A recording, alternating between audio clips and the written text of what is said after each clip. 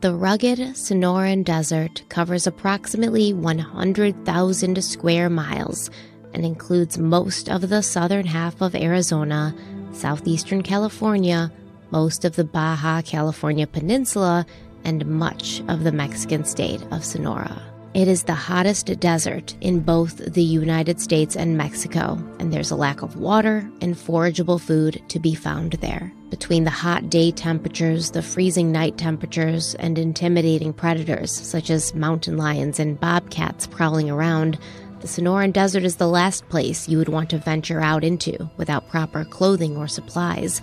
But it appears that this is exactly what 24-year-old geologist Daniel Robinson did on June 23, 2021. Reportedly, Daniel drove into the desert and was never seen again, although his vehicle was discovered on its side in a ravine almost a month later. But during the investigation, details began to emerge that added mystery to this tragedy. Reports from friends and family of Daniel's odd behavior in the days leading up to his disappearance. All of Daniel's pictures on Instagram being erased around the time he went missing, and evidence from Daniel's vehicle that may have suggested foul play. Dozens of searches have been conducted for Daniel over the past 19 months, and although human bones and human remains have been uncovered, none of them led back to Daniel Robinson.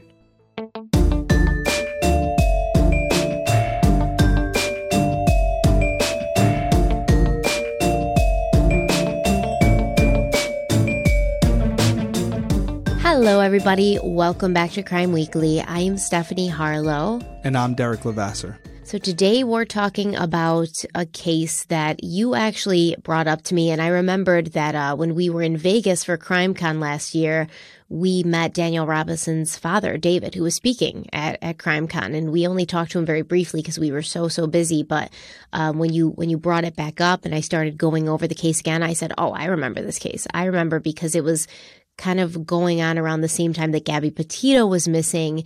And so there was this huge disparity in the amount of media attention that Gabby Petito was getting, the amount of, searches that were happening for Gabby Petito, whereas this young man, Daniel Robinson, goes into the desert, doesn't come out, and there just wasn't as much of a push for information coming out about him and his case. And maybe it was because the Gabby Petito, story kind of took a life of its own, and or maybe it was because, he's a man. Some people were saying it's because he's a man and it's not as prevalent in people's minds. They're not as worried about men, so it could be a sexism thing. And some people were saying it was because Daniel was a black man, that there wasn't as much attention going towards his case.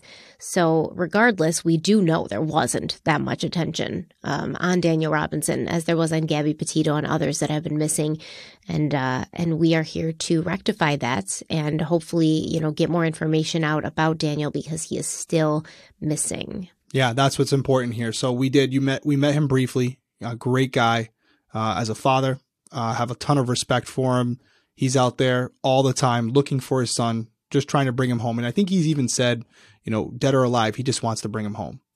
And so ton of respect for him. The fact, the unknown, right? The not knowing what happened to his son, I think is what drives him right now. And recently it was Daniel's birthday. And I remember there was kind of like a campaign going online where Daniel loved to hike. So I had reshared it. David wanted everybody to go out that day and hike on Daniel's behalf. So that happened. And I think it was you reminding me that an anniversary is actually coming up for the entire incident, right? No, the anniversary is June, but they are actually having a big public search at the end of February. That's what it is. Okay. Yeah. So they're having like an all hands on deck public search. And I mean, this is one of many that they've done, but I know a lot of people like to know about these when they're coming up because if they're in the area, they like to, join up, be a part of it, help how they can. And if they're not in the area, they like to know so they can travel to the area to be a part of this search and once again, help out in any way that they can because like you said, David Robinson, Daniel's father, he's a U.S. Army vet. He fought in Afghanistan, and he said, Army code is you don't leave any man behind. You don't leave a fallen soldier behind. My son's out there somewhere, and I won't rest until we bring him back. And they've actually been searching this like expansive desert in this area of desert, and they're going grid searches now. So they're just basically like canceling out grid after grid after grid looking for Daniel. And I think like if they keep it up and if they have enough help, if they have enough resources, they are going to find out what happened to him. If Daniel's in that desert, David Robinson's going to find him. You know? I agree. And they've already found multiple other bodies that were missing persons. So they're doing is working. They just haven't found Daniel yet.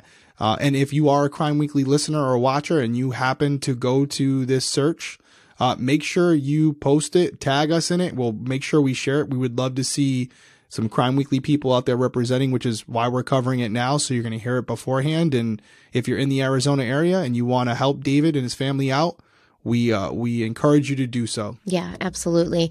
So we're going to dive into the case, but I know there's a couple of things you wanted to bring up before we do. Yeah, we can make it super quick. Criminal Coffee. As you're listening or watching this episode, the Criminal Coffee merchandise store is now live. It's been a while. We got some really cool stuff up there. We actually don't even have any of the stuff yet. That's how quick we're putting it out. But it's on it. The merch is on its way to us, and we'll make sure we wear it. But you have mugs, you got t-shirts, you got sweatshirts, you got hats, got some warmer stuff for the winter time.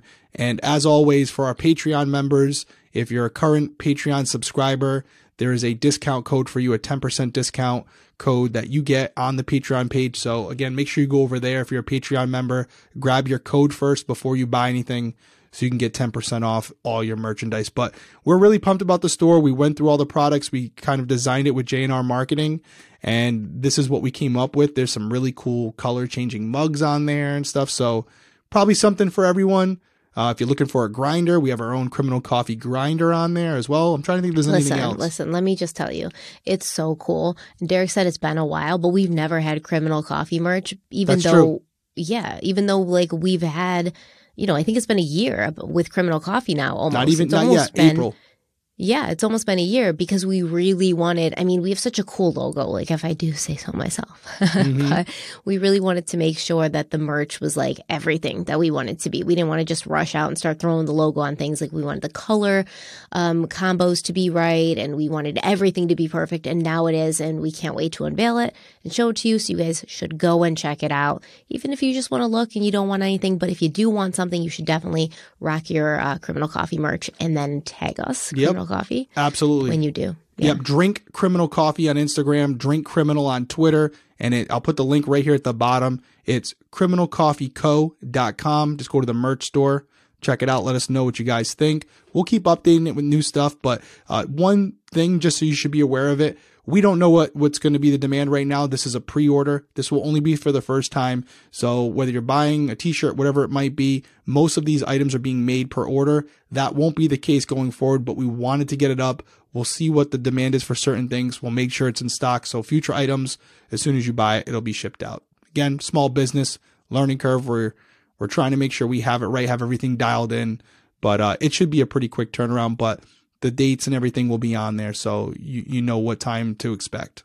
Perfect. You ready to dive in? Yes, absolutely. Daniel Cornelius Robinson was born on January 14th, 1997 in Columbia, South Carolina, and he would go on to become part of a large and loving family that included his mother, Melissa Edmonds, his father, David Robinson II, an older brother, David Robinson III, and twin sisters, Devisha and Letitia, as well as younger sister, Talia. Although Daniel was born missing his right hand and part of his forearm, he refused to wear a prosthetic, and it never stopped him from doing anything that he wanted, including playing video games, learning to play the trumpet, the French horn, the trombone, lifting weights, or playing football. After high school, Daniel enrolled in classes at the College of Charleston, where he joined a fraternity and became passionate about geology, graduating with a geology degree in 2019. Daniel's father, David, is a veteran of the United States Army, and he's become the face of Daniel's case as well as the spokesperson for his son. And he said he was always proud of Daniel because his son was not someone who would give up. Daniel was very focused on his goals and his future, with David Robinson saying, quote, "When Daniel and I talk, our conversations typically last at least 2 hours. Daniel always asks me for advice or talks about life, which a father and son would talk about in a conversation. Daniel expresses his desire to be an entrepreneur, owning his own business one day. He has goals that he strongly wants to reach and desires to advance his career. I would help guide him on ways to budget and invest in preparation." End quote. But in 2021, when Daniel went missing, he wasn't an entrepreneur yet, but he was working hard at 2 jobs. Daniel had taken a job as a hydrogeologist with Matrix New World Engineering in June of 2019, moving to Phoenix, Arizona to work as their on-site hydrogeologist for environmental and groundwater production well drilling, which basically means that he was testing groundwater to see if there was contaminants and chemicals in it. Daniel was also working as an Instacart delivery driver for extra money, and he lived in a 1-bedroom apartment in Tempe, Arizona. Daniel's mother and father still lived in South Carolina, but he did have a few relatives a bit closer, with one of his sisters living in California and one of his other sisters, Devisha, living in Phoenix. On the morning of June 23rd, 2021, Daniel headed out to a remote work site where he and another geologist, Ken Elliott, were scheduled to assess a remote drill site in the Arizona desert. The site was off the beaten path, west of the White Tank Mountains and 2,000 feet north of West Cactus Road. And Ken Elliott said that this was the first time he had ever worked with or met Daniel Robinson, and at first, things seemed to be okay. They discussed the weather, they got right to work, but then Daniel's behavior shifted, and he seemed to be distracted. Ken Elliott told The Independent, quote, "He was just looking off into the desert. He had a very, very distant look in his eyes. Whenever he'd turn around again, I would look at him and look into his eyes. The first thing I thought was maybe it was drugs or something, but his pupils were not dilated. From that standpoint, everything appeared to be normal. Then I thought this was a medical condition or something. I wasn't too sure. I kept watching him, but he just kept turning around and looking off into the desert." End quote. It wasn't just the long stares into the distance that had Ken Elliott feeling something was up. It was also what Daniel was saying. Daniel was saying things that didn't make a lot of sense to Ken Elliott. He recalled Daniel asking him if he wanted to rest, and then Daniel also asked him if he wanted to go home. And then Daniel asked Ken, "Do you want to rest in Phoenix? And do you want to go home to Phoenix?" Ken didn't really know what to make of it. After Daniel and Ken had been at the worksite for about 15 to 20 minutes, Ken said that he looked into the sky and he made a comment. He said, "Oh, it looks like it's going to rain." So Ken pulled out his cell phone to check the weather application. And as he did this, he said that he saw Daniel walk towards his vehicle, a dusty blue Jeep Renegade, and Ken assumed that maybe Daniel was just grabbing something out of his car. But then, when Ken looked up from the weather app, he saw Daniel get into the driver's seat of his Jeep, buckle his seatbelt, wave at Ken, wave goodbye, and then drive away. And Ken was like, okay, that was weird. Now, for some context, because this job site was remote, you would have to access it via a dirt road that started on the west side of North Sun Valley Parkway at Cactus Road. You would drive on that dirt road heading west for about a mile, at which point you would reach a fork in the road. One fork continued on west, the other went north. At the fork in the road, you would go north for about 2,000 feet, and that would bring you to the job site. Now, initially, when Daniel first drove away, Ken Elliott said that he headed south on the dirt road, driving away from the job site. So, Ken saw what he thought was Daniel driving south away from the job site. So Ken, he called it in. He let some of his coworkers know that Daniel had left, and he said that he thought maybe Daniel wasn't just feeling well, and he would get a call from Matrix saying that Daniel had called in sick and gone home. Another coworker, Roger, who we're going to talk about more in some detail later, he said it was common for one or both people on the site to leave sometimes, maybe to go to a gas station or maybe to get lunch. And because the sites were, usually pretty far out and isolated, it would sometimes take an hour or more to get back. But when several hours had passed and no one had heard from Daniel and no one could get him to answer his phone, Ken Elliott decided to venture out a bit and see if he could get any idea of which way Daniel had driven or where he was going. Ken claims that at the fork in the road, he saw a pair of fresh tire tracks headed west, deeper into the desert and away from civilization. He said that it had rained lightly since he'd been at the job site, and he believed that the rain had washed away their initial tire tracks from arriving at the location, so he was sure that the tire tracks he was seeing now were Daniel's tracks leaving. And he said, quote, "When I saw that, my heart sank because it just told me that he wasn't going home. Something was really not right," end quote. Ken Elliott went to higher ground to see if he could spot Daniel or his vehicle, but he saw nothing. And it was actually one of Daniel's other coworkers, Roger, who we already briefly talked about, who finally raised the alarm with Daniel's family members when he heard back at the Matrix office that Daniel had not been seen or heard from in hours. Yeah, I'd always wondered with this case because although I don't know the specifics like we're getting into tonight, I've obviously heard a lot about it, mostly because of David and everyone else who spread the message. But I know without spoiling anything, there's some more information going to come out as far as Daniel's last known whereabouts. But this one particular piece of information that you just relayed as far as seeing tire tracks that suggest Daniel headed west, further into the desert, it does pose some concern because you hear about it in situations like with hikers, where they get a little disoriented, they kind of lose their bearings, and they end up going further into the woods when all they had to do was make like one more right and they would have been out of road. And so it's one of those things where it could have been a situation where if Daniel's not feeling well, he's trying to get out of there quickly and he makes a wrong turn. And unfortunately, he's expecting the road to come up at any moment, but instead it's just desert after desert after desert. And now you really lose your point of origin where you don't know if you should go left, right. Do you just completely pull a 180 and hope that's the right way now? And everything looks the same. It's all just sand. So I've been in this situation when I was younger.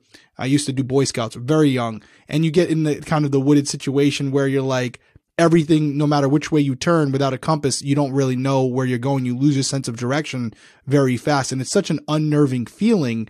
So I can imagine the desert would probably be pretty similar where once you lose your point of reference, you're kind of shit out of luck. If you don't have cell phone or something like that or GPS, it really, people would be like, oh, it used to be easy. Go back to where you came from. It doesn't work like that. Not when you're under that pressure. So I was thinking that too, because, Daniel had been at this company since 2019. So he's pretty seasoned and, he's been working there a couple of years, but I don't think he'd ever been at this particular job site before, because earlier that morning before he'd headed out there, he'd actually texted Ken and he asked, how do you get to this area? How do you get to this job site? And it's really not something you can GPS, right? It's not like, oh, poisoned well water site. How do you get there? Right. There's probably no maps for that area. No, you have to follow like coordinates and stuff. So he had to get instructions on how to get there. So some people think, and that's not off the table, some people think he drove further into the desert purposely. That is possible. Of course. But he could have, instead of making a left, he made a right. And then he just started driving and he's like, where the hell am I? All I see is desert. And when you're lost in the desert, like, it's bad. It's bad news bears, man, like real bad. So, and one more thing too, we're going off of mostly Ken Elliott's statement. And we always this is nothing against Ken. I haven't learned anything about him yet, but we just talked about this in the Michael Peterson, Kathleen Peterson case, where the only real witnesses there is also a potential suspect, someone who's a person of interest, right? And Ken being the last person to have seen Daniel is obviously a person of interest, just like anybody else would be. So you're going off his word that when Daniel left, he left alone, that Ken wasn't with him. Do we know for certain that Ken wasn't with him when he left? I mean, I'm sure the police have Ken's, alibi. Maybe they have, because they're supposed to like sign in and they're supposed to like keep updated in this like software that they do. There's a software, not like a handwritten thing. Yeah, but also it's like this is also Ken's first time ever meeting Daniel. They hadn't worked together before. So usually I would agree with you. And I'd say like, yeah, coworkers, maybe they had an axe to grind. Maybe Daniel pissed Ken off before, but Ken didn't know Daniel, so I don't really know what his motive would be to hurt him or kill him, but, you're right. It doesn't take it completely off the table. Could have been some accident. Maybe he's covering it up. Who knows? Yeah, and I don't I don't know if we're going to go that way later or if anybody suggested that, but just throwing it out there that we only have one person. It'd be so much better if you had 2 or 3 people there who are all saying the same thing, who, that would make it puts it more in concrete, but still there, nothing on the surface here. We're going to take, at this point in the story, we'll take Ken at his word that what he saw, what he heard, what he saw as far as Daniel's behavior was represented correctly. And based on the circumstances we're under right now, where we have Daniel's father out there looking for his son consistently, and he hasn't found him yet. So there has to be something going on here where they think he might be, he's not. And there's a reason behind that. Something that we're missing in this story, all of us, is going to get us to the truth of where Daniel is right now. And that's what we're trying to figure out. But this would make sense because he's driving off in the wrong direction. Again, I do know some more of the story. I'm going to save it for you, but it could be a sign of things that happened even later where we're expecting Daniel to do one thing. Maybe he did the opposite. Yeah, absolutely. Well, let's take a quick break and we'll be right back. So Roger got a hold of Daniel's sister, and he kind of, notified her that nobody at work had seen Daniel. And according to police reports, Roger and Daniel had first met when Daniel had moved to Phoenix and started working for Matrix, which is also where Roger works.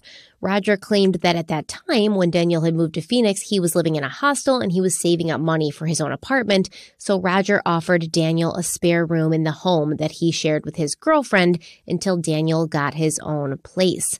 Daniel lived with Roger for about a month, and during that time, they would carpool into work together, and they ended up becoming good friends.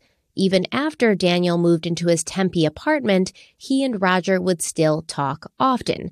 At the time of Daniel's disappearance, Roger was helping Daniel build a gaming PC. He was telling him what kind of equipment and parts he needed to buy.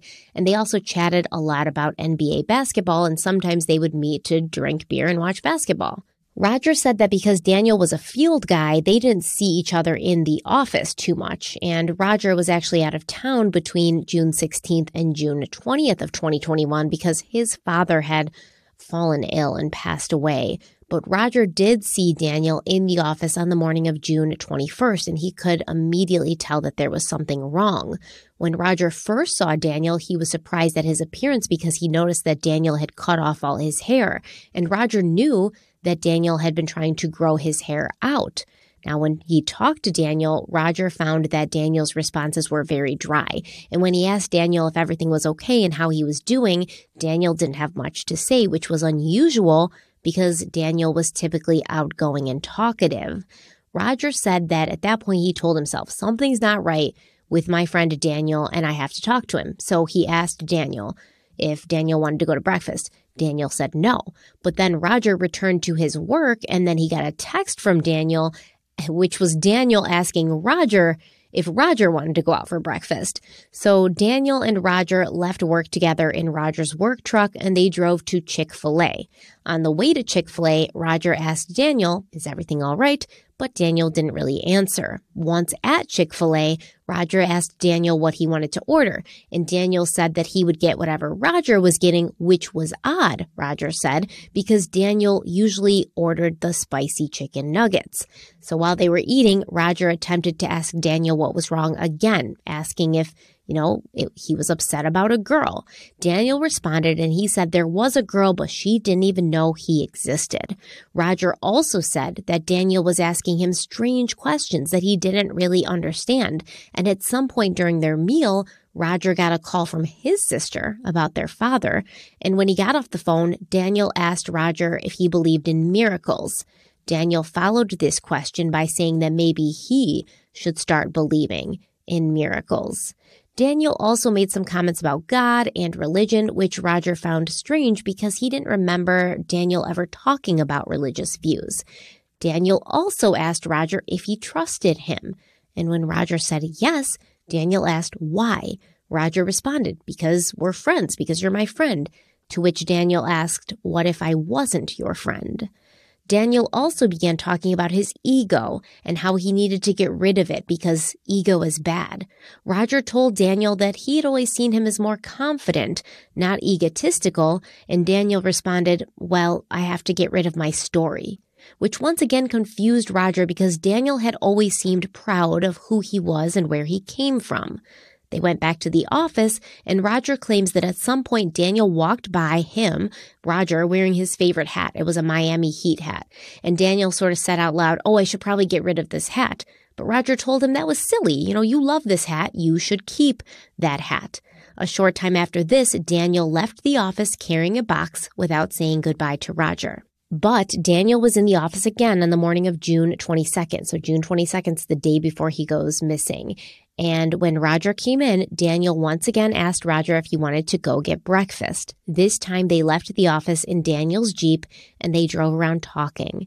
Daniel mentioned something about a girl again, and he asked Roger, "What if there was a girl you liked, but you couldn't have?" Roger said, "Listen, if you like a girl, shoot your shot. Ask her out. Tell her that you like her." And Daniel once again began making comments about his ego and making similarly odd statements and asking similarly odd questions. Now, it's never specified what these odd questions are. And this is because this is coming straight from the police report. This is constantly peppered throughout the police report. So-and-so says Daniel was asking odd things and saying odd things. And sometimes they specify and actually quote what he said, but sometimes they just make this broad statement that he was saying odd things. So we don't know exactly everything he was saying that was odd, but either way, it left an impression on these people who seemed to know Daniel pretty well.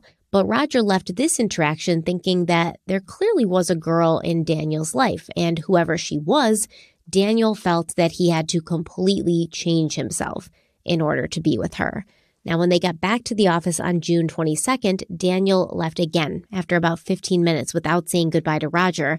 And this was the last time Roger ever saw him. The next day, Roger heard talk in the office about Daniel leaving the job site and no one being able to get a hold of him or find him. So Roger began calling and texting Daniel. He even went to Daniel's apartment. But when he found that Daniel and his Jeep were not there, Roger called Daniel's sister, Devisha, who lived in Phoenix, and he told her that he was worried about Daniel, and that caused Devisha to call their father, David Robinson, in South Carolina, and David Robinson called the Buckeye, Arizona police and reported his son missing at 7 p.m. that night. Okay, I'm writing this all down because obviously this is very important. The behavior leading up to his disappearance is obviously critical to this case. I don't think that you have something like this occur and these types of witness testimony are irrelevant. I think there's something to this. What that is, I don't really know. I don't know if we're going to get into it or if we know the information, if David's ever spoken about it. But I do wonder, I think most people listening to this, hearing this for the first time, are probably also wondering if Daniel had a history of any type of mental illness. And that's no disrespect to Daniel or anybody. We have to ask these questions because the behavior, the questions he's asking don't appear to be in line with what his friends usually expected from him. So just to qualify, I ask you, and if you know of any history of mental illness, but this could also be a situation where you have a guy who's fallen hard for a girl and is not acting like himself. I have personally seen that with friends of mine. So it could also just be that. But do we know of anything in his past that would suggest this is a deeper thing? So according to Daniel's family, he has no history of mental illness, but I will say two things. Okay. One, they seem to really be adverse to the idea that this could have anything to do with mental illness. Although I will be completely honest with you up front, after thoroughly looking into this case, I think it's a consideration. I think it's a factor. I definitely think it was a factor. And as we get further into the things that Daniel was saying and doing, I think that a lot of people will agree with me.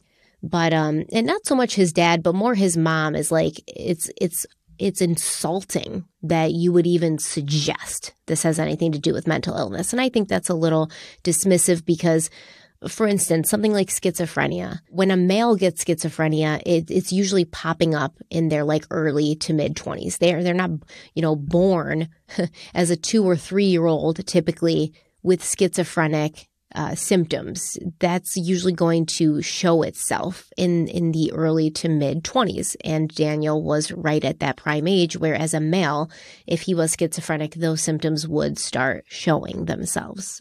So it's possible it was a mental illness that his family had no idea of, that Daniel himself had no idea of. I would ask the question, is there a history of schizophrenia in the family, like throughout the family line? Because you will typically see that as well. At least somebody else in throughout the lineage has schizophrenia, but they don't really seem open to that. But as we go through Daniel's behavior, I don't see, if everyone's telling the truth, how it could be anything else. And that's not to say that there's not foul play involved. Both things can be true at once. Daniel could have been suffering from a mental health issue that he wasn't aware of and didn't really know how to handle because it was hitting him out of nowhere, and he could have been the victim of a crime.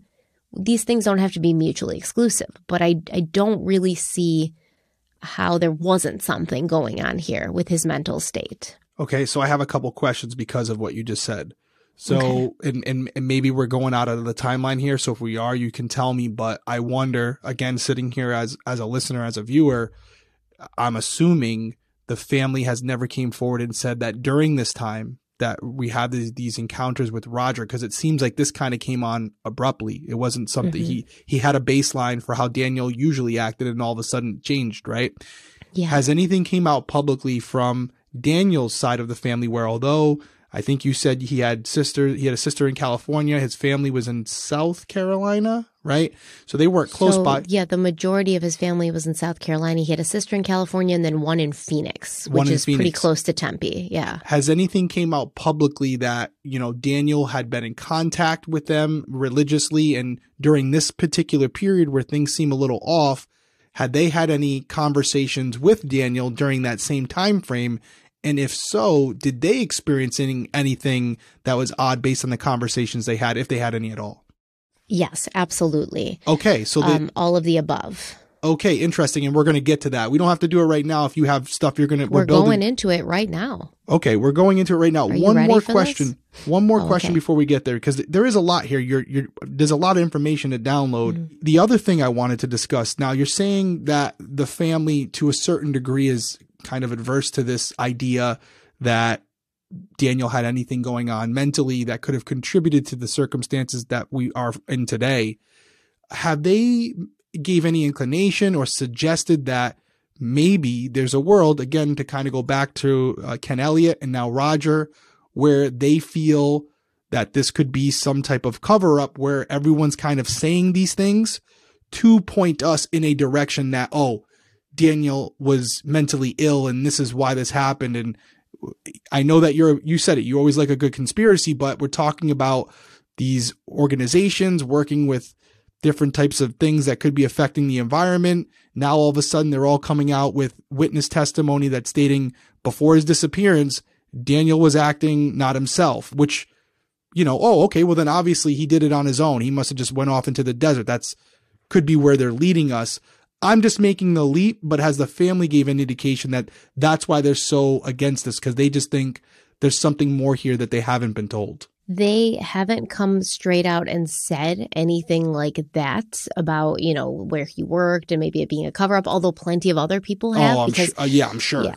When you're dealing with like the EPA and, this like contaminated groundwater, and Arizona has a really bad problems with these Superfund sites and these, contaminated groundwater, basically, especially with the Colorado River drying up like it is. Arizona has a dependency on groundwater, and there's I believe there's like 5 of these Superfund sites just in Maricopa County, which is where we are here in Buckeye, is Maricopa County. Just in Maricopa County, there's 5 of these Superfund sites. And Superfund sites are basically sites that are so contaminated that the EPA has directed that they need to be cleaned up. So it shows you like, yeah, I think there is something there to lose. Like there might be something there to cover up. And we've seen this in multiple times throughout the country and throughout history of big companies and corporations covering up the fact that they've poisoned the residents of areas. Just in Arizona, you've got the Motorola factory. There's a Motorola Superfund site specifically from how all the chemicals that Motorola was pouring into the earth. And the incidence of leukemia in children in this area is twice as high as it is other places. So it's just disgusting and devastating to think about. And these companies do cover these things up because, I mean, everyone's seen Erin Brockovich, right? Like they're on the line for a lot of money if they don't. So would they be against like killing someone? I don't think so, but that's where I go in my head. Like I am, I do like conspiracy theory, but would it be Daniel Robinson is the question. Like what would he know that nobody else knew? What would he know that was going to put them at risk? Like you'd have to ask that question before I'd buy into that conspiracy. However, the family has suggested that there are things that aren't being said. Okay. They haven't really come out and said it's a cover up. They're more like, oh, the police didn't do a good job, but they're suggesting things. Yeah. Okay. And one final question for you, because you are the one with the psychology degree, but it's one of those things where I know you said, and you have the full picture, right? We're going to get to it, but you're talking about just from your educational background, your research, that this is suggesting that there might have been something deeper going on within Daniel. That's kind of what you're alluding to.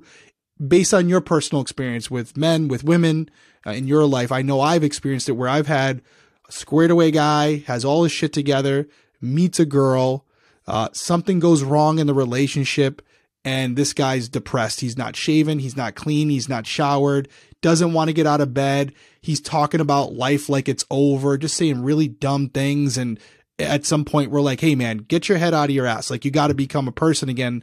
Your world is not over. But they do these drastic things like change their hair, change their style, all because of this woman that broke their heart.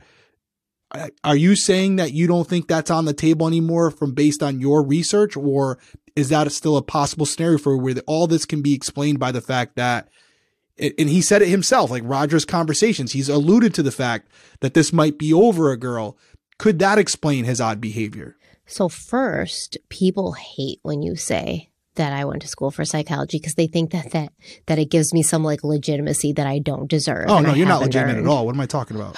So just so you all know, it's okay. I'm not claiming to be an expert. Right. You're not a doctor. You're someone who certainly not. You have more experience than I mean, I've taken one psychology course for criminal justice. I'm not qualifying. You know what I do know how to do though? I know how to like read and retain information like every other human being with a brain. So, we all know I have no respect for Stephanie. Come on. I'm just throwing it out there. No one has any respect for Stephanie. She actually texted me and said, make sure you mention my psychology degree before you speak. And I was like, okay. No, actually, when you said it, I could just hear the like, no, I mean, you went to school for it. So obviously you. Yeah, I did. But apparently it, doesn't make me any more special than the next person. Shut up, Stephanie. Shut up, Stephanie. What do you know? Where'd you go to school? Where'd you go get that degree? You make it up? They're going to be researching you. They're going to find out. Well, have fun with that. So anyways, the first thing I will say is that, guys, I am not a doctor. I am not like a psychiatrist. What I am telling you about the onset of schizophrenia and stuff is just stuff I've looked up because I was like Googling it, and I'm like, oh, can someone have a mental illness that lies like dormant and doesn't pop up until they're like in their 20s? And then boom, first thing that came up, schizophrenia in males, and I think it comes out like earlier or later in women. I can't exactly remember. If I was a psychiatrist, I'd freaking know this. Yep. But Slacker. I couldn't remember exactly what the female onset is. But I know for males, it's, early to mid 20s, which is why I brought that up. Second, is it about a girl? Normally, I'd agree with you because, like, I won't say it's a lot of people, but I've seen people go like a little bananas over, someone of the opposite sex, 100%. Men and women. Yeah. I would normally say like, yeah, I could look into that. But when I tell you about the relationship that Daniel had with a member of the opposite sex. I would like you to tell me if you think that it's still possible. Okay, that's fair. And by the way, anybody who is a physician or has a psychology background or psychiatrist, that'd be great. A legitimate person. Yeah, not someone like Stephanie who pretends to know what she's talking about.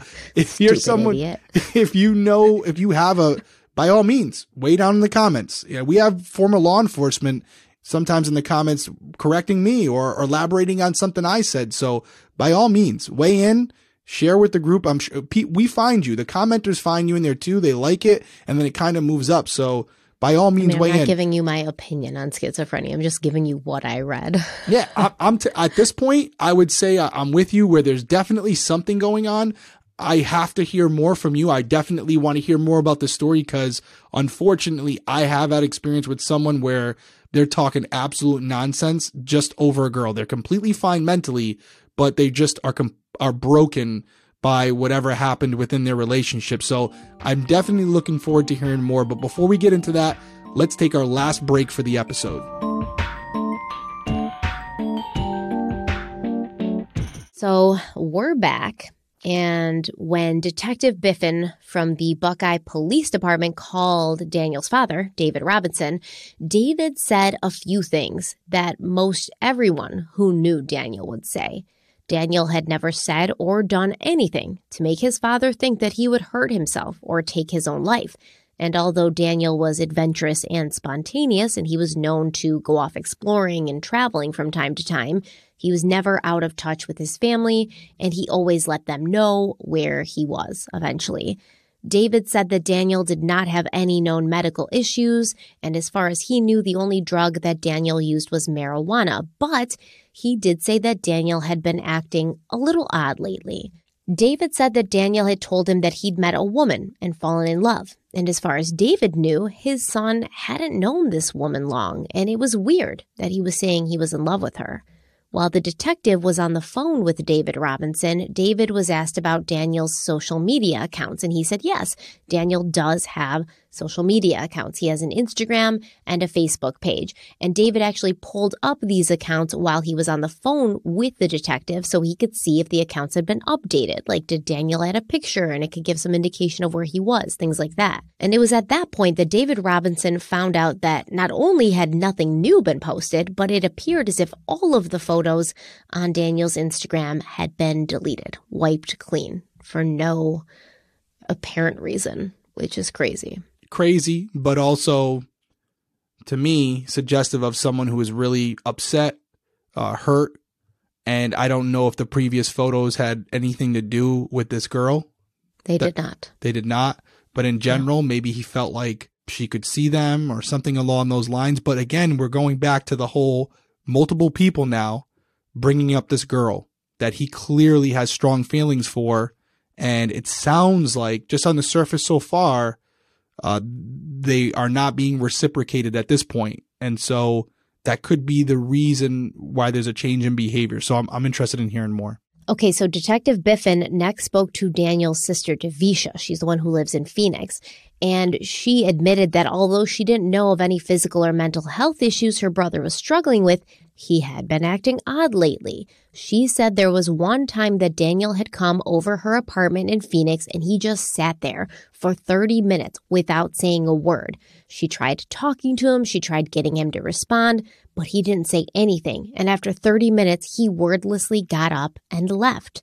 Devisha also talked about a time before, the previous May, where Daniel had just up and left without telling anyone. It appears that at the last minute, Daniel decided to take a trip to San Francisco. He decided to drive to San Francisco, and on the way, he called his sister, the one who lived in California, and he asked if he could stay with her that night. But Daniel had never done this without being in contact with someone from his family or his job. So like in that situation, he called his sister, and he was like, hey, I'm headed over there.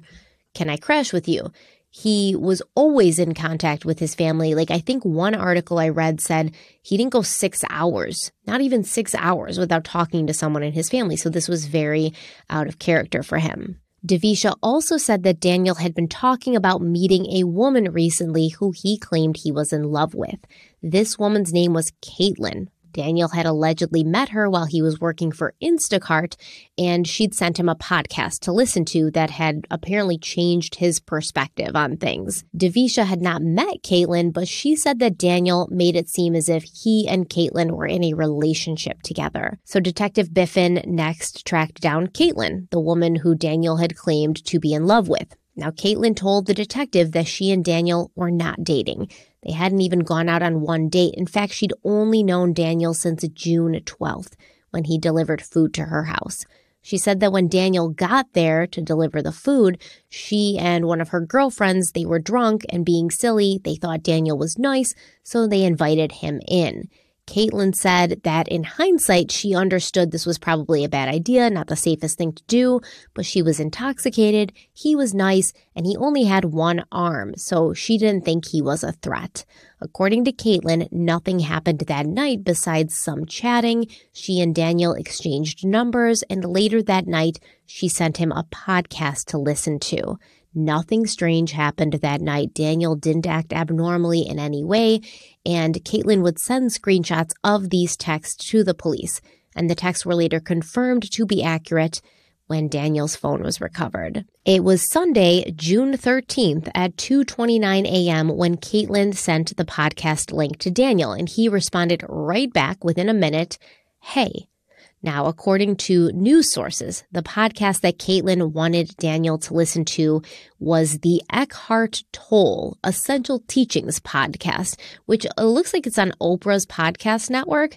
Oprah says that Eckhart Tolle, who's a German spiritual teacher and self-help author best known for his book, The Power of Now, transformed her life, and she hopes that his essential teachings will inspire the rest of us to seek our own higher purpose. Some key points of Tolle's teachings are: 1. The power of the present moment. The present moment is a state of grace where consciousness resides outside the grip of human mind or ego.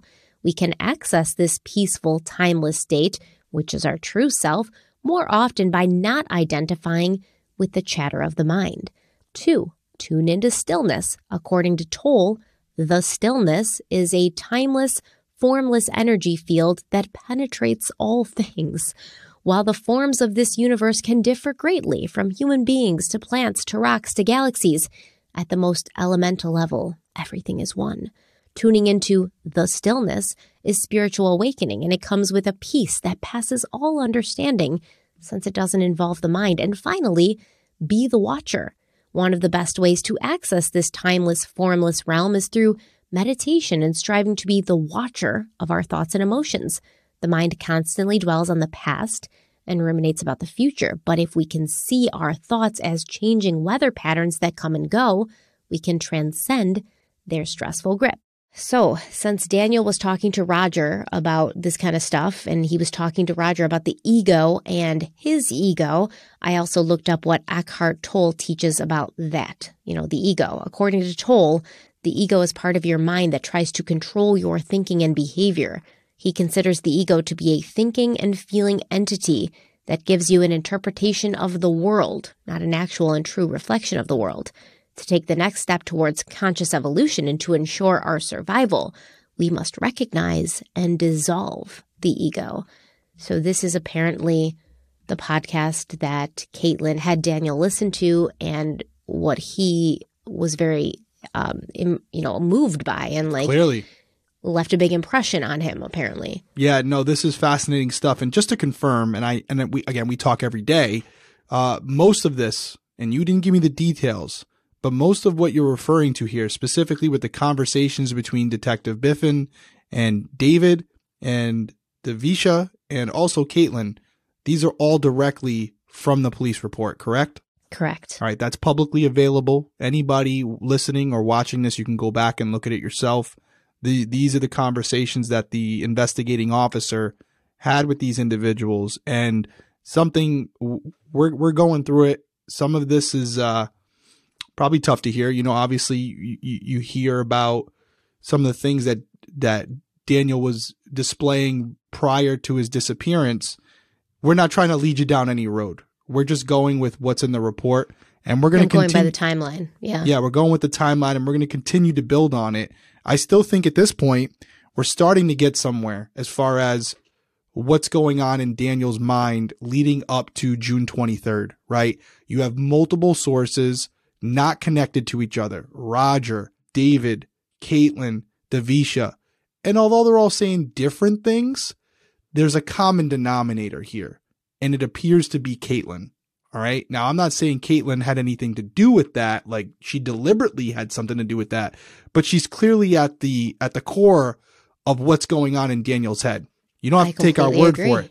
Right? I completely agree. Yeah. Every single person that Daniel is interacting with, he's making a conscious effort to speak about this woman, this girl, Caitlin. And like the podcast and the teachings, as if Caitlin and the podcast and what he learned from the podcast are almost like inextricably like intertwined, like they are one and the same.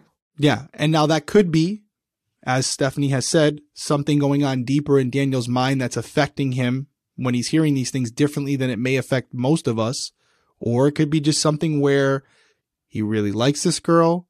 He doesn't expect to see someone or meet someone like her when he's delivering food. And she takes him in. She's kind. They connect. They have good conversation. She gives him this podcast, and maybe she's giving it to him as a help to maybe guide him in whatever he's going through.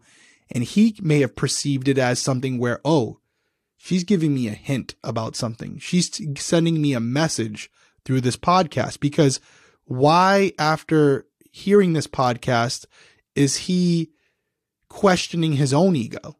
Is he questioning it because he's thinking to himself, why would she send me this? Does she have something wrong with the way I presented myself? Does she think I have an ego? Is she trying to tell me something? Is this why she doesn't want to be with me? I don't know what he would think, but I'm just considering the possibilities based on the conversation that Daniel had with Roger, specifically about his ego and how he wanted to change it. Okay, well, keep in mind when Daniel's conversations with Roger happened. Write that down. June 21st. Yep. And 22nd. That's correct. And then we're gonna go over what Daniel was talking to Caitlin about on those dates and see if they coincide and if it makes sense. Okay, but great. What I will go on to say is obviously we don't know exactly what Caitlin and Daniel talked about the night they met, right? Like very true. He was drunk. He was delivering food.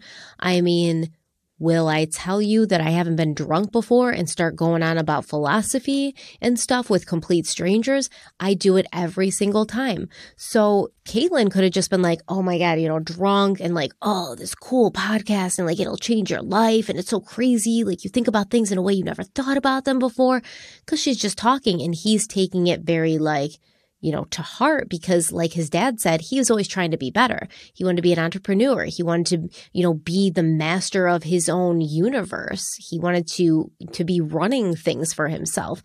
So he may have taken it on as like, oh, let me just listen to this podcast. And then he was actually like really, moved by it, really, like changed, I guess, by it, which if he's mentally not well at that time, he could be extra impressionable. He could be open for something to come in. And like these self-help gurus, like they can be very powerful sounding, like sometimes it's like if you're not like sure of who you are, you can really be like brought down the freaking garden path by these guys. And before you know it, you're spending money on like their leadership and training, 21 days to the best you, stuff like that, Tony Robbins shit. And, Tony and it Robbins is what it slander. is. Jesus. Yeah, well, I'm sorry. But it's kind of creepy and weird. And it's basically a religion for the masses that's not like a religion. You know what I mean? It's the same thing. They come together and they're all listening to one guy talk and they all look to him like he has all the answers. And no, one guy doesn't have the answers, just in case anybody wanted to know. One guy doesn't have the answers, even Tony Robbins. So let's move on, okay, because this is... Put my books away from Tony, then I guess apparently on the show. You can read them. Just read other books, okay? Just get other perspectives. But listen. Note to self, remove Tony Robbins' book from Backdrop. Do you really have a Tony Robbins book back there? I don't. But it'd be funny if I did though, right? Wouldn't that be hilarious if people were like, dude, it's right there. No, I don't. Would it be hilarious? It'd be or funny. sad? For people that I are on don't know. audio who've never seen our YouTube channel, I have like a big bookshelf in my background, but it's kind of blurry. You couldn't tell. I didn't take you as like the Tony Robbins follower type, but if I'm wrong, I'm wrong. No, right? yeah, I don't hate the guy, but I mean, I don't really know enough about him to feel one way or the other. But why digress? They have their time and place, but I'm saying like you shouldn't just like idolize one person, like one guy, and like go to all their and give them all your money. Then you're in a cult. You know what I mean? Like then you're in a cult. So Okay. Then you're on an island and you're in a cult. that's all. Like it just, in moderation. Okay. Okay, so Caitlin sends Daniel the podcast, and then, Daniel texts back, hey, like right away. He's like, screw this podcast at first. He's like, hey, I want to, take this opening and have a conversation, but she didn't respond. So the next day, Monday, June 14th at 7:19 p.m., Daniel texted Caitlin, hey, I accidentally left my canopy outside your house. Is it still there? If so, is it okay if I pick it up? Also, the podcast was great. So listen, I have no idea what this canopy is that he's talking about. I tried to figure it out, but what I assume is it's like something maybe like an Instacart driver would use, like something to maybe keep the food hot or something, like maybe like a cloth that you put over the food. I don't know. Yeah, it could be that. Or sometimes, I don't know if Instacart does it, but like they have something that goes on the top of their car to identify them as Instacart or like Uber, that you can have something. But I would agree with you, like something like you would see with like a pizza delivery person where they have like this like insulated bag that kind of protects it. But yeah, maybe that's would the Instacart thing be called like a canopy? Yeah, maybe it's like a little hooded thing that they just keep on their I don't know. I'm sure someone will know in the comments. Either way, I don't know what he's talking about, but he said I left it there accidentally, So Caitlin didn't respond to this text until Tuesday, June 15th at 1:37 p.m. when she texted, yes, you can pick it up whenever. Daniel responded back via text the same day at 8:30 p.m. saying, thanks, how do I get there again? I can come now or tomorrow afternoon to grab it. But Caitlin didn't respond because she was out of town at that time. She was in Flagstaff, Arizona, but she did see on her security cameras that Daniel did go over to her house while she was gone, and he approached the front door and knocked to see if anyone was home, and then he left. And Caitlin was taken aback by this because she hadn't responded as to when it was a good time for him to come, even though in Daniel's defense, she did say come whenever. Yes. So I was just going to say that. Yeah. It was very confusing for me in the police report when she was like, I was really stressed out by that because it was I didn't tell him. I didn't answer back when he said I can come now or tomorrow. But you did say come whenever, Caitlin. You did say come whenever. And Preach. If he needs his canopy, man.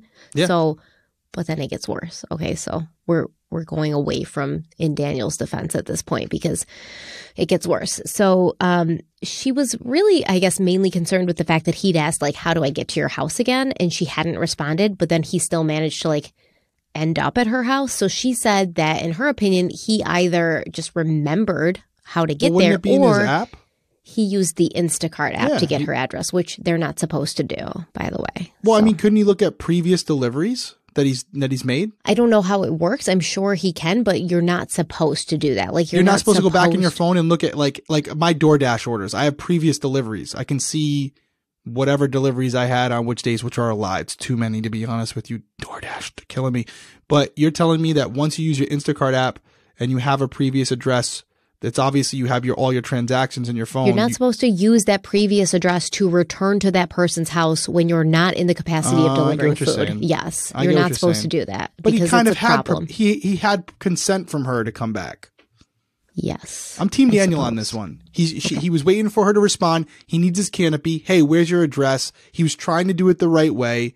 She doesn't respond. He's like, dude, I need my canopy. So he looks in the app because now he's already had a conversation with her, acknowledging it's there. So he looks in the app to go pick up an item that he's using for work.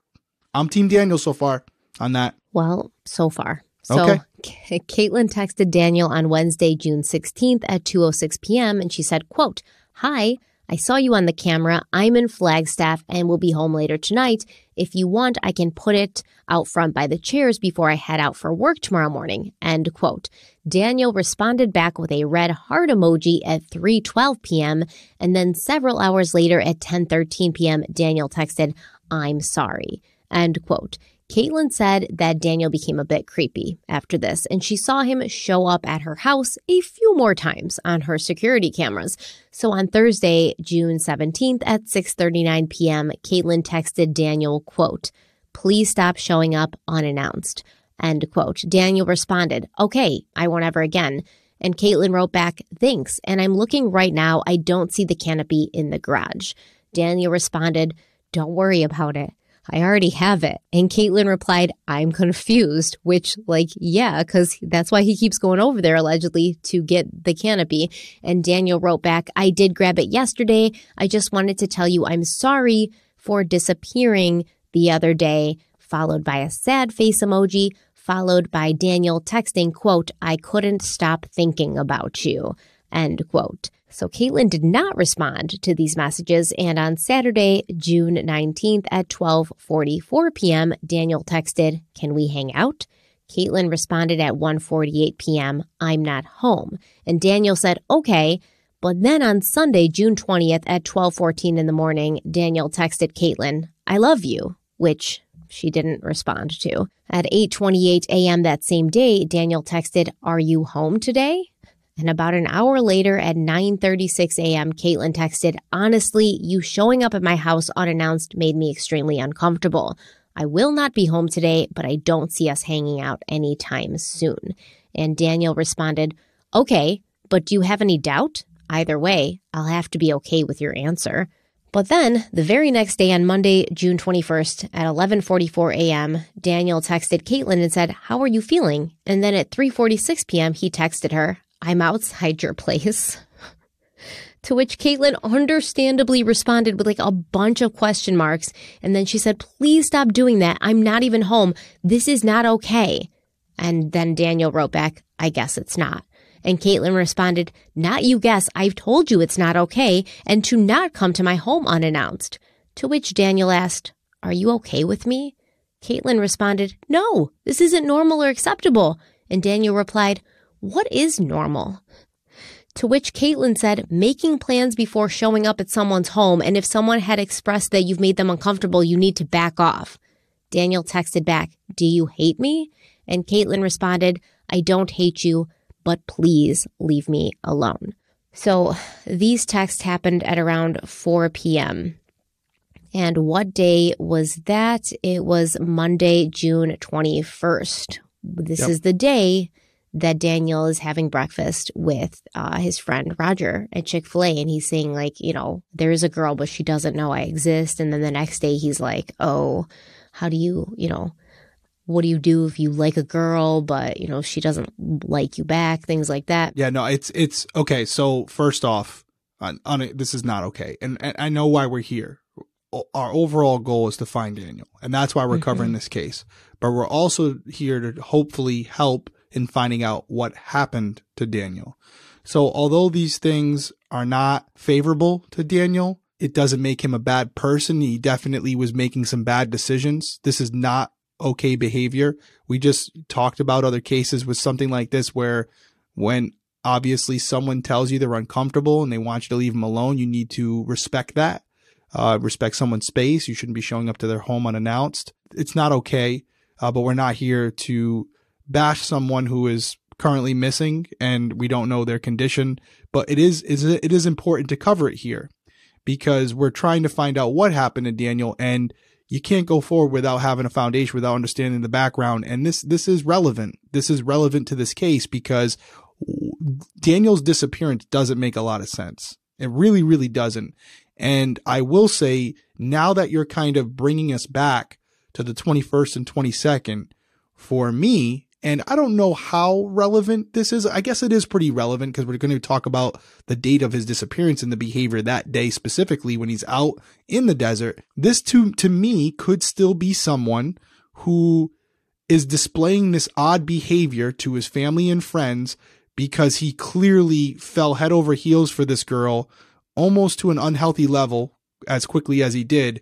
And as quickly as he did. Yeah, I mean, this is like, what, June 12th? He's in love June with her? 12th, but they've only talked that one time. Well, and that's then what I'm you saying. just saw. It's an unhealthy... You saw the rest of their interactions. That doesn't make any sense. He's not in his right mind if he's falling for somebody that quick, is what I'm saying.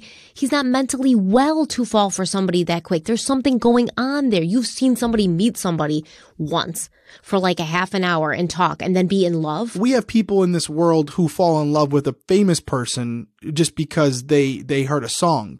They're not mentally well if they do that. Okay. All right. I mean, you think falling in love with a famous person because you heard their song and then like building shrines to them. Like, this is why people go after like famous people and try to kill them. They're not okay because they've developed like some obsession. This is why I think it's proof, because I don't think Daniel in his right mind, most young men in this day and age have been taught that this isn't correct. And there's been nobody who's ever said anything that Daniel's disrespectful or has had problems with girls in the past. I was going to ask you that, by the way. Best predicted future behavior, past behavior. Has anybody else came forward and say he displayed something similar? No. This is so out of the character. And I mean, just the lack of self-awareness that when she's like, this isn't okay or normal. And he's like, well, what is normal? Like, this isn't somebody who's getting it. Yeah. And he's a smart young man. He's a freaking like geologist. Like, you don't think he's smart enough to understand like when a girl's like thoroughly creeped out by you? Yeah. And so you're saying there's something deeper going on here. There's something deeper. What that could be? Is it mental illness? Is it something that, is it environmental? He's at that site. He's dealing with contaminated water and all this stuff all the time. Fumes. Could it be something there? But what you're saying is, listen, I don't know if Daniel his family could be telling the truth. We believe them, actually, that he hadn't displayed anything like this in the past. But this behavior that he's displaying could be a combination of some external factors and internal factors that are coming, that are affecting his decision-making process. Couple that with Caitlyn, where now those behaviors are being magnified because he sees this girl and he's not in control of his emotions or his actions because of what's going on with him internally. So, okay. I'm with you so far. I think we can all agree that this behavior is not okay. We're not doctors, as you said earlier. So what this type of behavior would suggest is from a mental perspective, I think is up for the professionals. But I think most people would agree that this is not, people would not be okay with this. Absolutely. I don't think this was him. I don't think this was his normal behavior at all. I wonder what David would say about this, honestly. I don't know if he spoke about it publicly. Well, even he said, remember, he said like it's out of character for Daniel because as far as I knew, he just met this girl and he didn't know anything about her. And now he's saying he loves her and I don't get that. So that's clearly true. This isn't Daniel's MO to just meet a girl or like see, this isn't like a freaking teen movie from the 80s. You don't just see a girl walking in the halls in school and you're like, that's my future wife. I love her. That's creepy. It's weird, man. It's freaking weird. Okay, it doesn't happen in real life. It shouldn't happen in real life. And I think that there's something definitely going on here to make his emotions so intense and then to make him not really be able to grasp what she was trying to say, because she literally said, stop coming over my house unannounced. And then he texted her a few days later, I'm outside your place. Yeah. Like, what? Yeah. I agree. I mean, that's not okay. And this is why schizophrenics will sometimes find themselves like in trouble with the law because of the lack of impulse control. Yeah. I wonder if it's that or is it something else? Like I seriously wonder because, as you said, with his age, maybe something comes on after a period of time at a certain age. But I also wonder if where he was staying, what he was involved in as far as from a work environment, it wouldn't be the first time we heard about something where an employee is in a situation where they're working with hazardous products, waste or whatever it might be, and it affects them physically and mentally. So was there something going on here that we weren't aware of? I mean, it's possible. Yeah. I mean, when I had talked to you about that earlier, like a couple days ago, I looked into it a little bit and I just don't see him, but nobody else. I get what you're saying. What you're saying. Yeah, no, I know it's just something we're trying to cover all bases here because it's one of those things where clearly he was not making the right decisions in this particular situation. And he was speaking which from his own friends and family was out of character for him. So what transpired in this time frame? Because from what we know, all of these occurrences happened relatively close to when he disappeared. So this wasn't like a long-standing thing that had been going on for years. This is something that came on kind of suddenly, and you have to ask yourself why. It was not. Well, I mean, unless it was gradually or unless it was, very like subtle. But it does appear that it kind of like all rushed in at this point. So what was the trigger? You mean What was the thing that like kind of caused, if it is a mental illness, could be nothing. Could be, something biological, something inside of him. Who knows? Okay, so going back to June 21st, these texts happened at around 4 p.m. And these texts are, Daniel saying like, oh, what is normal? And do you hate me? And all of this stuff. And the last thing that Caitlin said to him was, I don't hate you, but please leave me alone. And Daniel didn't respond back to Caitlin's last text, which came at around 4 p.m. until 8:46 p.m. that night when he said, you're right. And then Daniel did not text Caitlin again until Tuesday, June 22nd, the afternoon before he vanished at 3:07 p.m.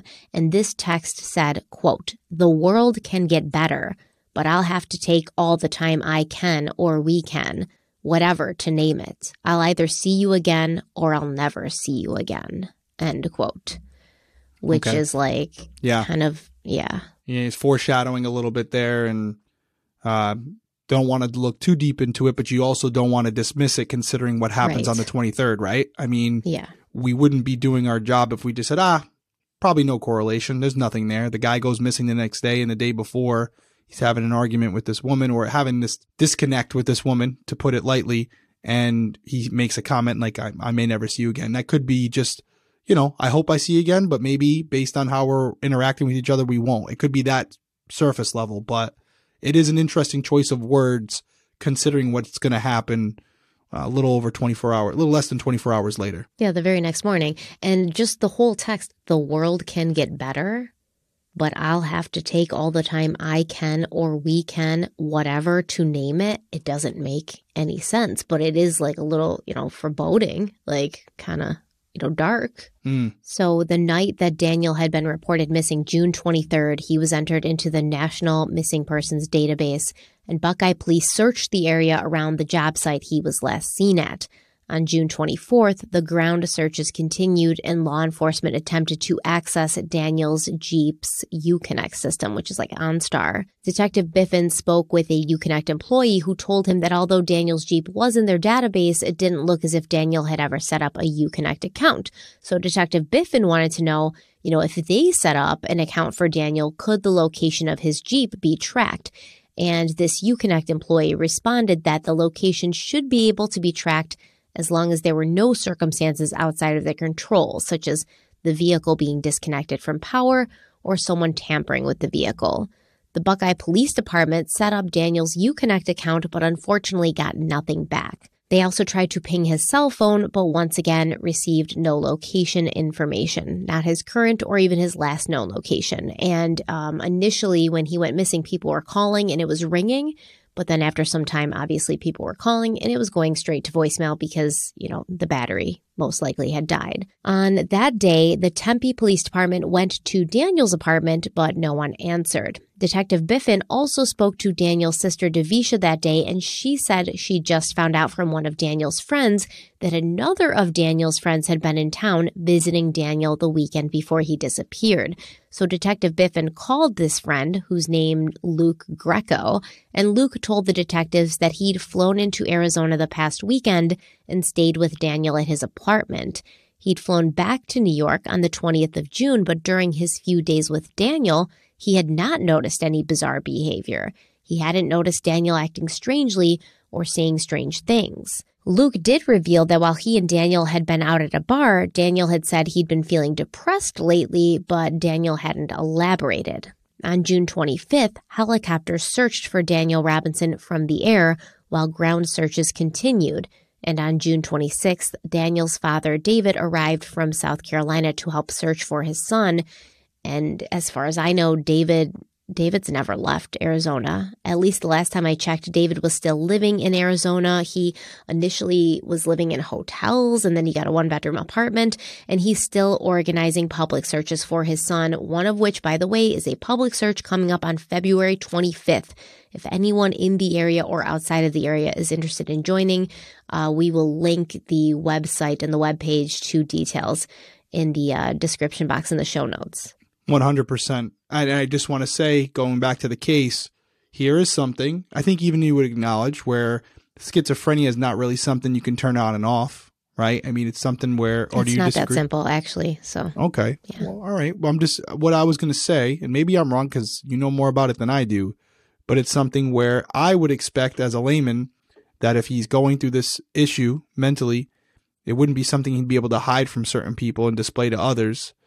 So to me, I do feel like there could be more of an angle here where he's in a really bad mind state. There could be something going on, but just in a really bad place with what he thought the relationship or what he thought the connection was between him and this woman. Clearly, he misread things, clearly. But I don't think as an Instacart driver, he was expecting someone to say, hey, come on in, you know, and I don't know if Caitlin, I'm assuming he found her attractive or whatever. And this was like a dream come true for him. And I think he felt like her inviting him in was her indication that she was into him as well. And he clearly misread the situation. And maybe he's at home rereading what he's writing and thinking about his actions and thinking about what she's saying and going, oh my God, I am making an absolute fool of myself. And so that's why he's depressed and he's now completely embarrassed by his actions and really doesn't know how to get out of it. Yeah, I kind of felt like when he was talking to Roger and saying things about like the ego and how he had to get rid of his ego was kind of a sign of, you know, maybe being ashamed of how he had acted and how he had behaved, knowing that it wasn't in his character to do so. But once again, that still goes back to like he may not have been completely 100% in control of what he was doing. And so then it's compounded later when he's like, why did I act that way? Like, how stupid. Like, I can't believe I did that. And now he's like attributing it to this podcast he heard where he's got to like get rid of the ego in order to survive and things like that. So it's confusing, you know, like once again, people with schizophrenia, they do have these thought disorders sometimes where they have trouble organizing their thoughts. They might speak in a way that's hard for other people to understand. You know, stop talking in the middle of a thought because you feel like it's just snatched out of your head. That's actually called thought withdrawal. Like that's a real thing. Sometimes you'll have something called blocking where you'll actually have like a flow of thoughts and as a consequence, like you'll be completely quiet until like a new specific thought enters your mind, which is what, you know, Davisha said. He had come in and sit down for 30 minutes, didn't say anything. And it reminded me exactly of something like that would happen. Once again, this could be nothing. It could be maybe he was depressed. It could be maybe he was struggling with a mental illness that he hadn't really understood at that point because it was new for him. But I have a hard time thinking he just became attached to this woman after meeting her one time. Like that's not common and it's not normal. Like I need everybody to understand that if that happens, it's not necessarily that you're like, you know, you have a diagnosable mental illness or you need to be on medication. It's not normal to meet somebody once and be obsessed with them and not stop being able to think about them and show up at their house. That is not normal, no matter what way you cut it. Yeah, I don't think anybody's disputing that. I don't think that's what we're talking about. I think we all agree that behavior, whether it's due to a mental illness or just a bad decision, is not how you should treat a man or a woman. Like if you're having a conversation with someone. I mean, like normal people don't do that, you know? I disagree with you to a degree there. There have been people who, I guess that your definition of normal is also because there are people who are just very possessive and clingy and can become. After meeting one time is what I mean. I'm sorry, I used the word normal. I know, Mingy, I'm going to get torn apart. Emotionally healthy people don't do that, right? But I think there's a big spectrum from emotionally not healthy to schizophrenic is what I'm saying. Yes, that's what I said. Like you don't have to be like diagnosable or like have to be on medication, but like that's not mentally well regardless. Okay. You don't develop an attachment after meeting somebody one time. That's an unhealthy attachment style. There's something that's not okay inside of you that caused you to think this was a good idea or that this was a person that you all of a sudden couldn't live without even though you just met them. It's not right. It's not normal. It's not good. It's not healthy. So I'm with you. I think that he was typically a normal and healthy and well-functioning mentally person. So for this to happen, like, I think he was definitely going through something, right? Yeah. That's all. I'm with you. And I think what you're getting at is still very important because ultimately we're talking about this incident with Caitlin and with his friends because, just to bring it back, we're trying to have an idea of what transpired on June 23rd. And obviously this is relevant because if he was having something going on mentally, it would explain some of the other behaviors that was described by Ken Elliott, where he just walks off the site in the middle of a conversation, waves, and goes and just takes off in the middle of the day.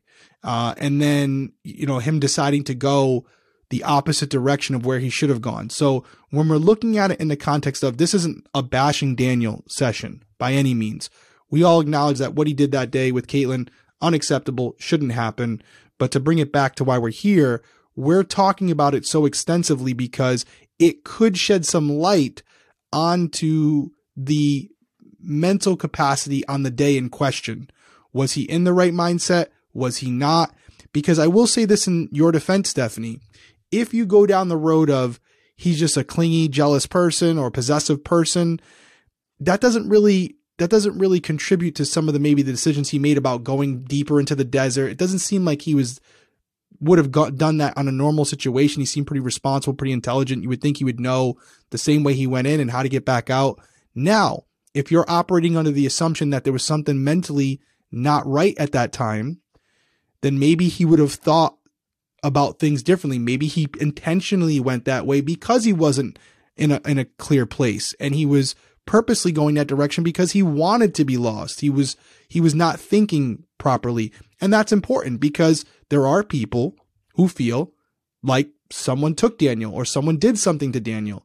And then there are others who think that this was a situation where Daniel wasn't in the right mindset and his own decisions may have contributed to the situation he's in right now.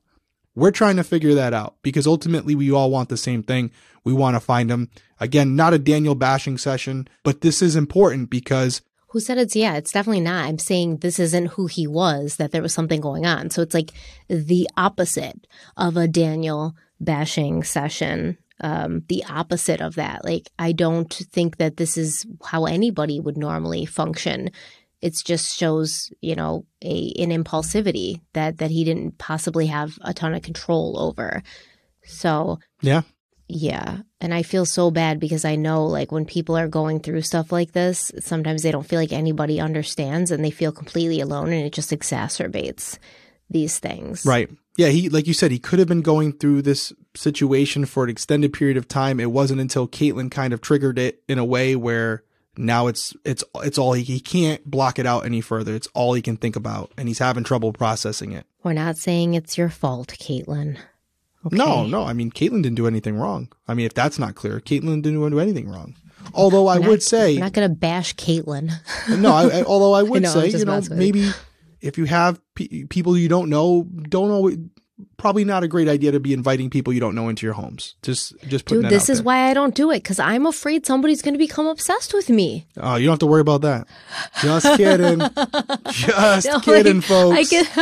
I can literally see this happen. I was so paranoid. Like, I just oh, come on in. And then I'm just in my office and there's like a dude lurking in the bushes, like staring at me. Like, I could see it happening. I mean, I am magnetic. I don't know what to tell you. And Caitlin said it. Our friends are home. They're drunk. Yeah. They didn't see anything wrong with it, but we got to be careful, especially when we think about all the things going on in the world. Please, with these young girls, like, I know these young girls, like in college especially, like, they're like, we're going to live forever. Nothing can ever hurt us. Like, please be more careful, man. All right, so on June 27th, Detective Biffin spoke with a man named Antonio who had talked to Daniel on the phone for 17 minutes on June 16th. Antonio said that Daniel seemed more hyper than usual, and he was talking excitedly about two girls he had met while delivering alcohol for Instacart, one of which he claimed he had hooked up with. Now, as we know, according to Caitlin, they did not hook up. They were not dating. It was never a romantic thing, but here Daniel is telling his friend Antonio that they hooked up. Did he think they hooked up, or was he lying like a guy would lie about these things? We don't know which at this point. And Antonio said he was worried about Daniel because Daniel was very friendly and outgoing, but he could also be gullible, and he hadn't really made that many friends in Arizona yet.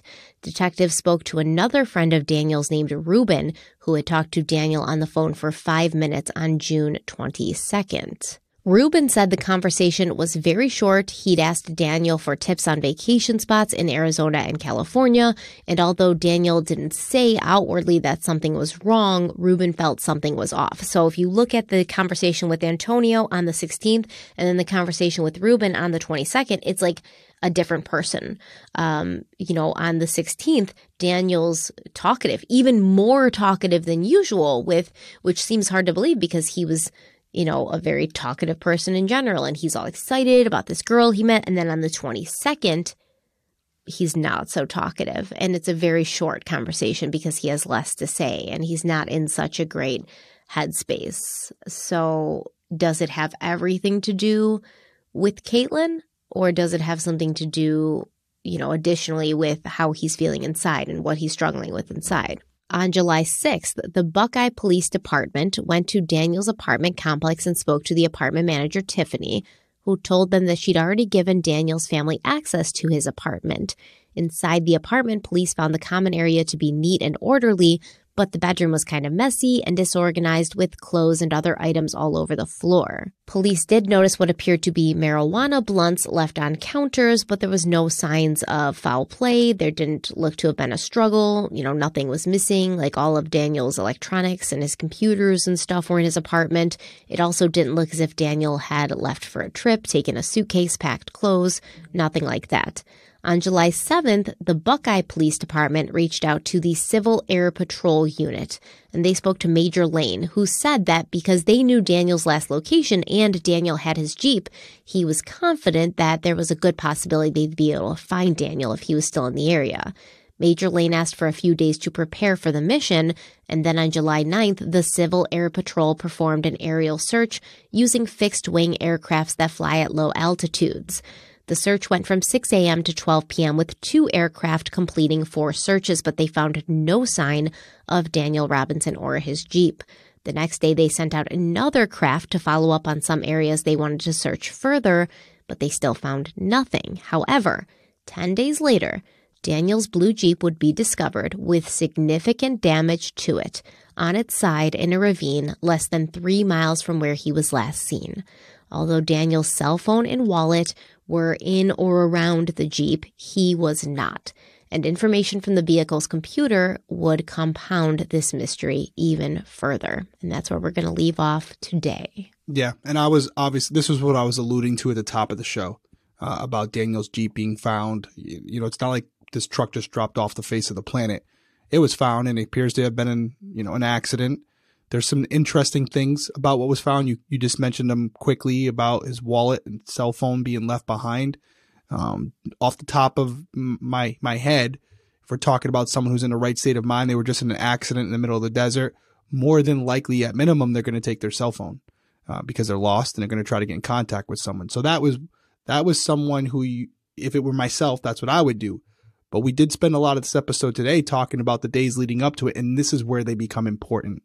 Because we could be dealing with a situation where Daniel wasn't in the right state of mind, which would explain some of these things that we're just talking about in the last couple minutes here, because there are people who say that this is suggestive of foul play.